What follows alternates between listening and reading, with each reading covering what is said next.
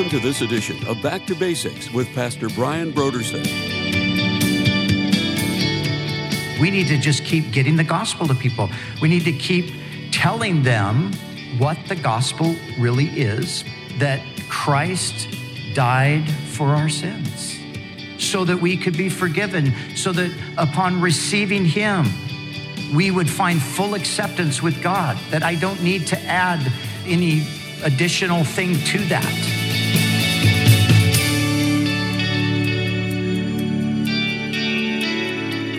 Today on Back to Basics, Pastor Brian continues his study in the book of Galatians. Join us as Pastor Brian concludes his teaching on Galatians chapter 4, verses 1 through 7, in a message titled, Sons and Heirs.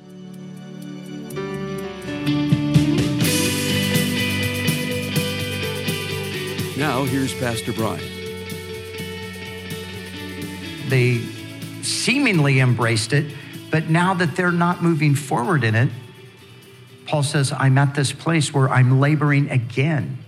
I am laboring in birth again until Christ is formed in you. Laboring in birth. So let's look at just that whole picture of what Paul is talking about there. He says that he's laboring for them. And the word there is a word that he commonly uses. And it's a word that speaks of intense labor. And the context makes that clear, right? Because he uses the analogy of birth. And I'm not about to say anything else about that because I've never done that, but I have seen my wife do that 4 times. And so I know that's as intense as, that's labor. It doesn't get any more intense than that. So Paul's talking about obviously a real intensity in his labor for them. But I want to look at 5 things that Paul does here as he's laboring for them. And these 5 things are things that I think we can learn from as well. Because undoubtedly there are people in our lives, or there are going to be people in our lives at certain times where this is going to be the case with them.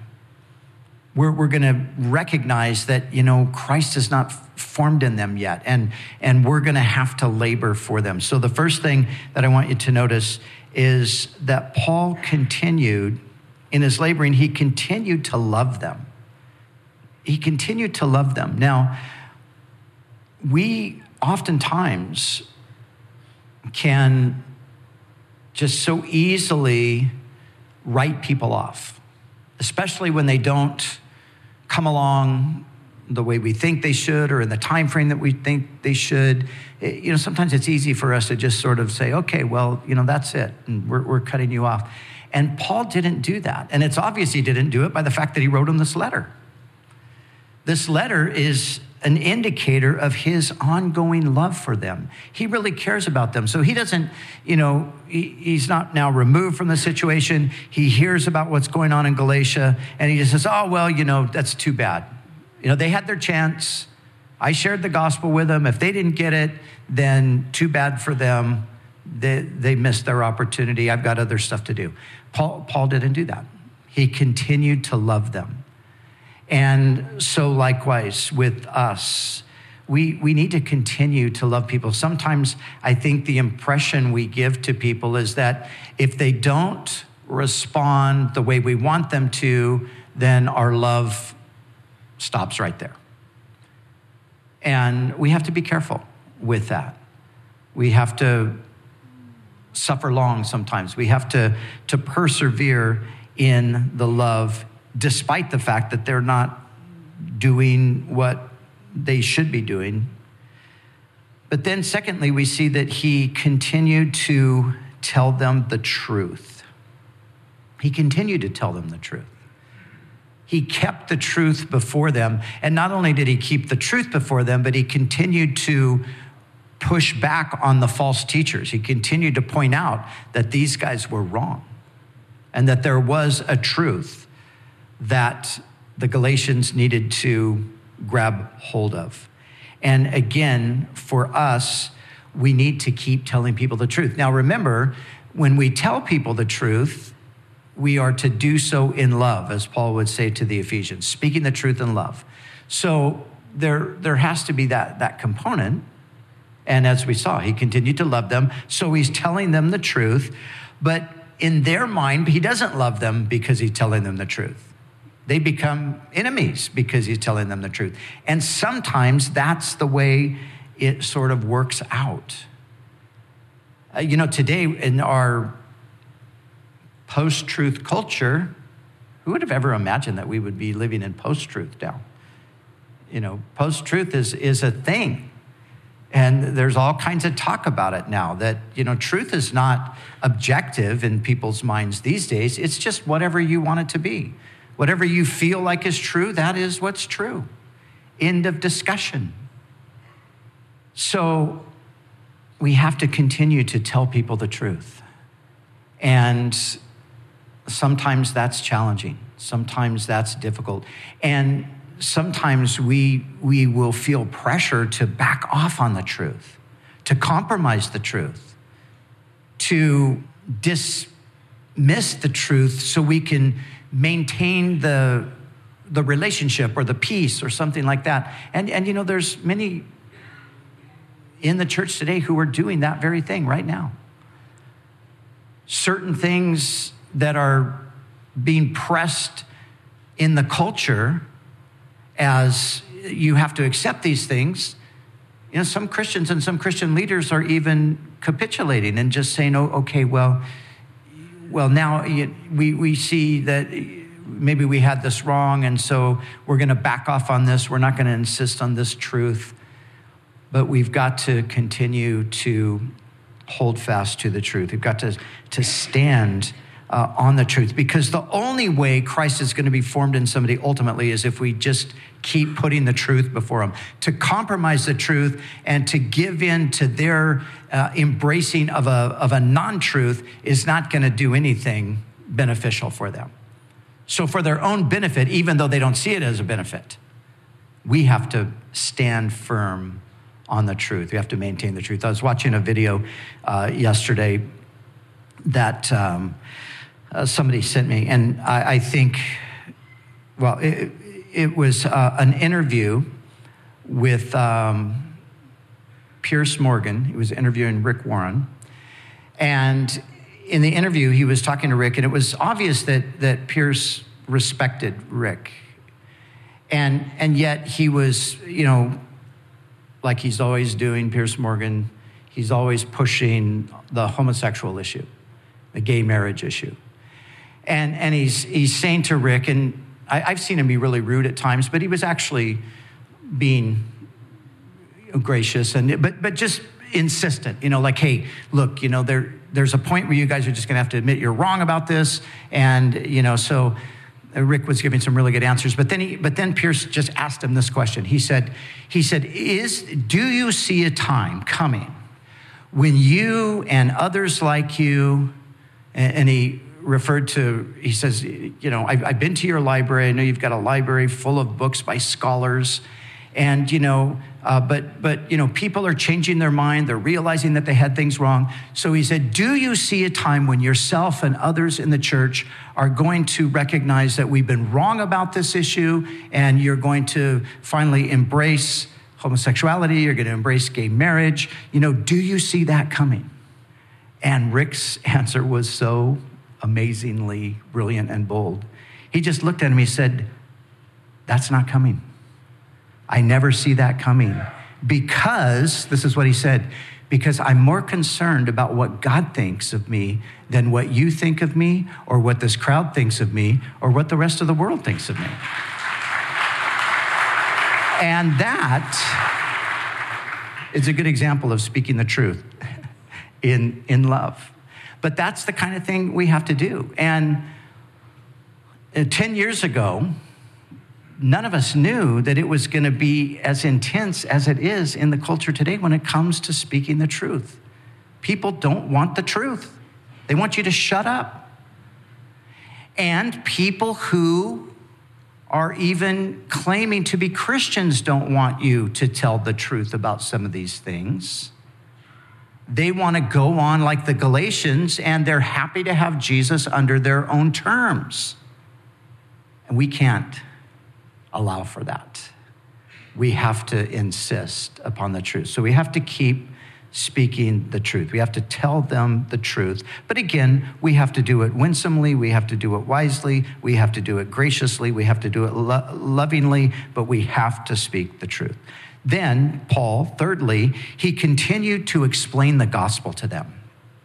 Paul continued to explain the gospel to them. He's like, okay, let's go over this again. And that's what Galatians is about. Thus far in our study, that's what he's been doing, right? He's just been rehearsing the gospel to them over and over again. And this is also something that we need to do today. We need to just keep getting the gospel to people. We need to keep explaining the gospel to people. We need to keep telling them what the gospel really is versus what it isn't. We have to have a good, consistent explanation of the gospel, that Christ died for our sins, that he died in our place so that we could be justified, so that we could be forgiven, so that upon receiving him, we would find full acceptance with God, that I don't need to add any additional thing to that.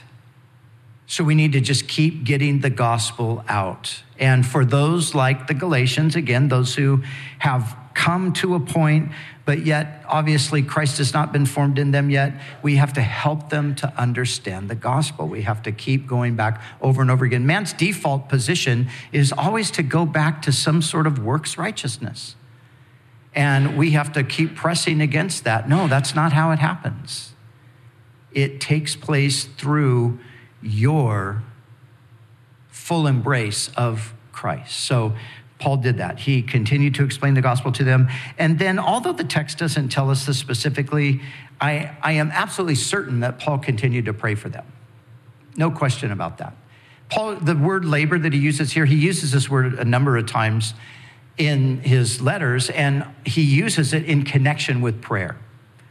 So it's speaking of laboring in prayer, just like a woman is laboring in birth.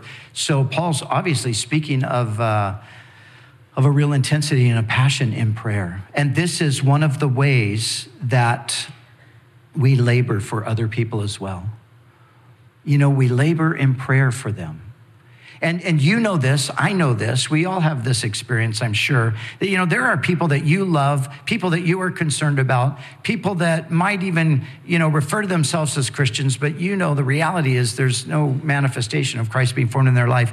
And you also know that they don't want you to say anything to them. They're not open to conversation. And, I think we all probably know people where you've come to that place. What do you do then? You pray for them. They can't stop you from doing that. And you don't even have to tell them you're praying for them. Because when you tell them, they're like, don't pray for me. I hate that. I don't need you to pray for me.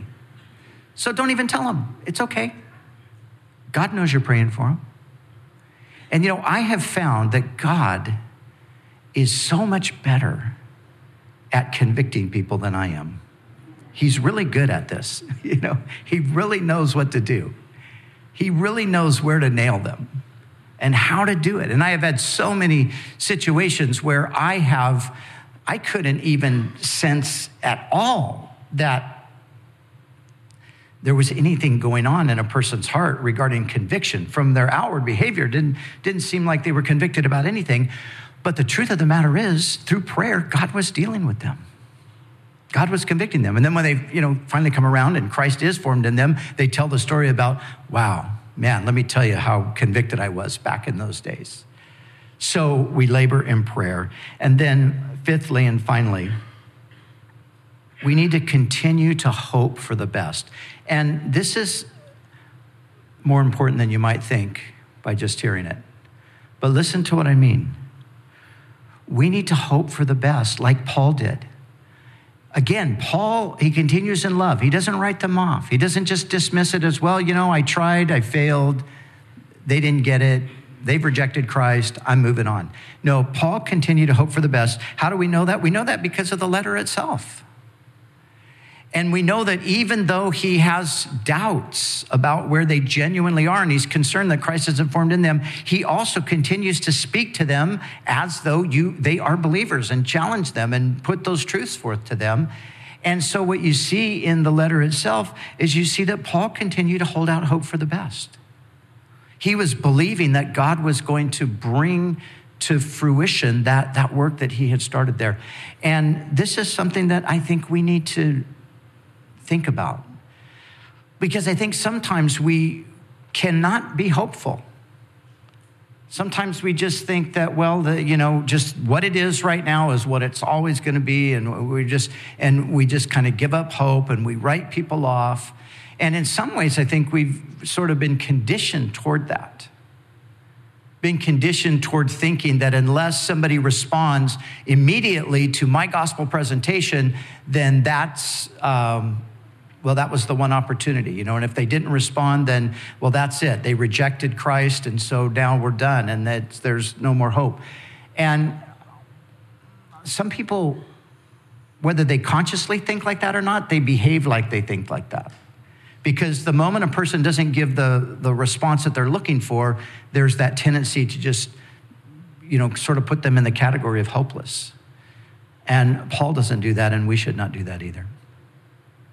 But I think it's the mistaken idea that all of our efforts to lead people to Jesus, unless they result in us actually, saying a prayer with them or something like that, then somehow we failed in our task. That's not true. Because there's a process.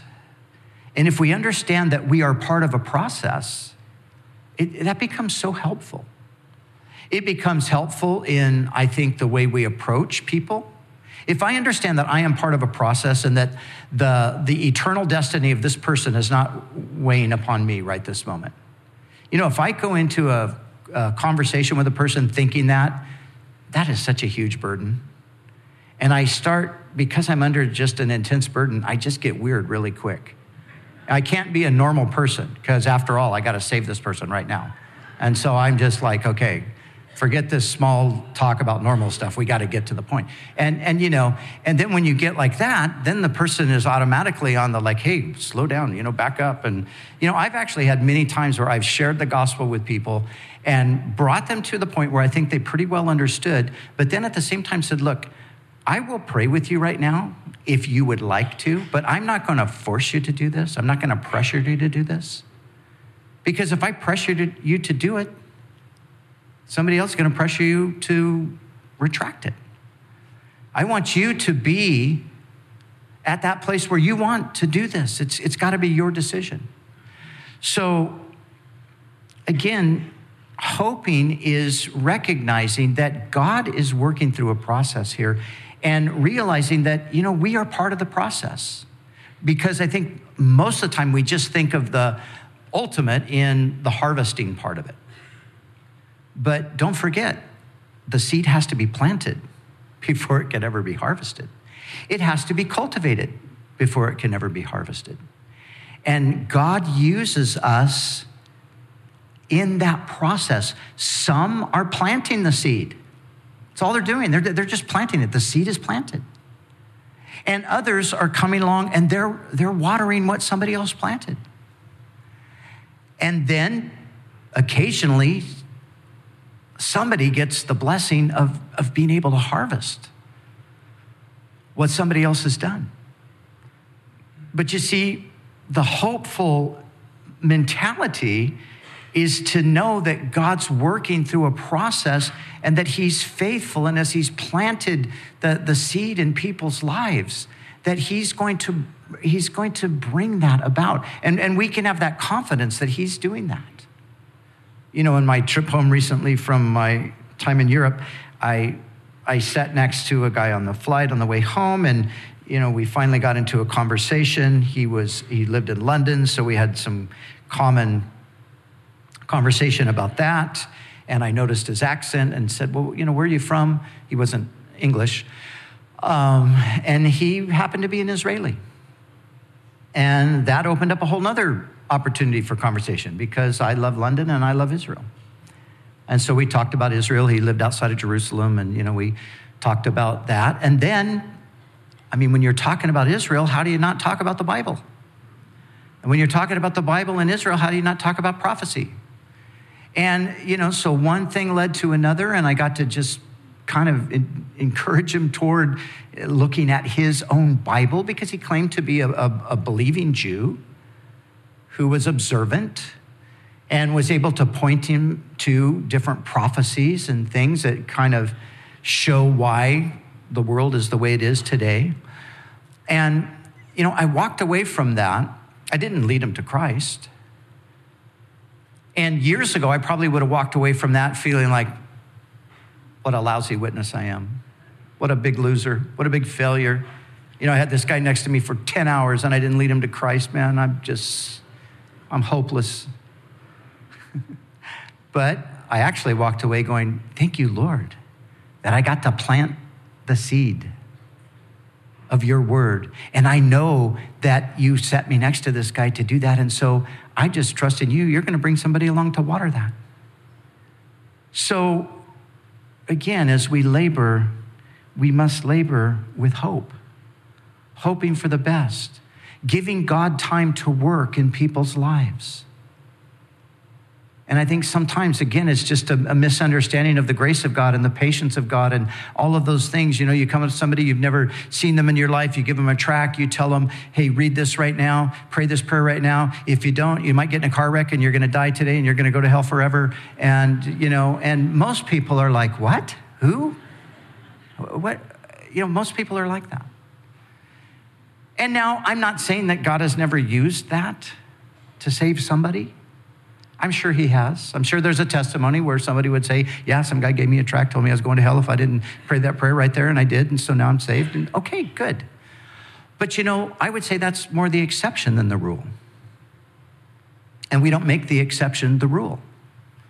The rule is one plants, one waters, God makes it grow. That's what the Bible says. And so that's what Paul demonstrated toward the Galatians. He labored for them, but we see his labor was he continued to love them. He continued to speak the truth to them. He continued to explain the gospel to them. He undoubtedly continued to pray for them, and he continued to hope for the best, that God was going to bring them around and Christ would be formed in them. And then, of course, that is what happens through simple faith alone. And that's what Paul was wanting to get them back to, because they had added, remember, their problem was they were adding to the gospel. We need more than the gospel. We need these works and things. No, you need to just get back to that simple trust in Christ. And as you trust him simply as the one who died and rose again for your sin, as you trust him, he will come into your life. He will be formed in you, and he will work out his good will and purpose through your life.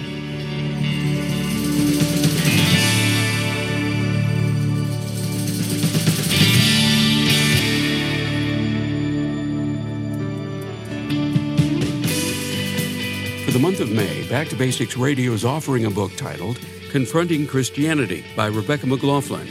If you've ever pondered if there is really only one way to God, or if all religions ultimately lead you to God, then this book is for you. Rebecca McLaughlin addresses this very topic and others that confront Christianity head-on. The book Confronting Christianity is our gift to say thank you for your donation to Back to Basics. So we encourage you to call us right now at 1-800-733-6443 or visit us online at backtobasicsradio.com. We'd also like to remind you that all of our other resources are waiting for you at backtobasicsradio.com or by calling our request line at 1-800-733-6443. That's 1-800-733-6443. Our desire is to encourage you in your daily walk with God. We'll continue tomorrow with more valuable insights from Pastor Brian as we study together in the book of Galatians.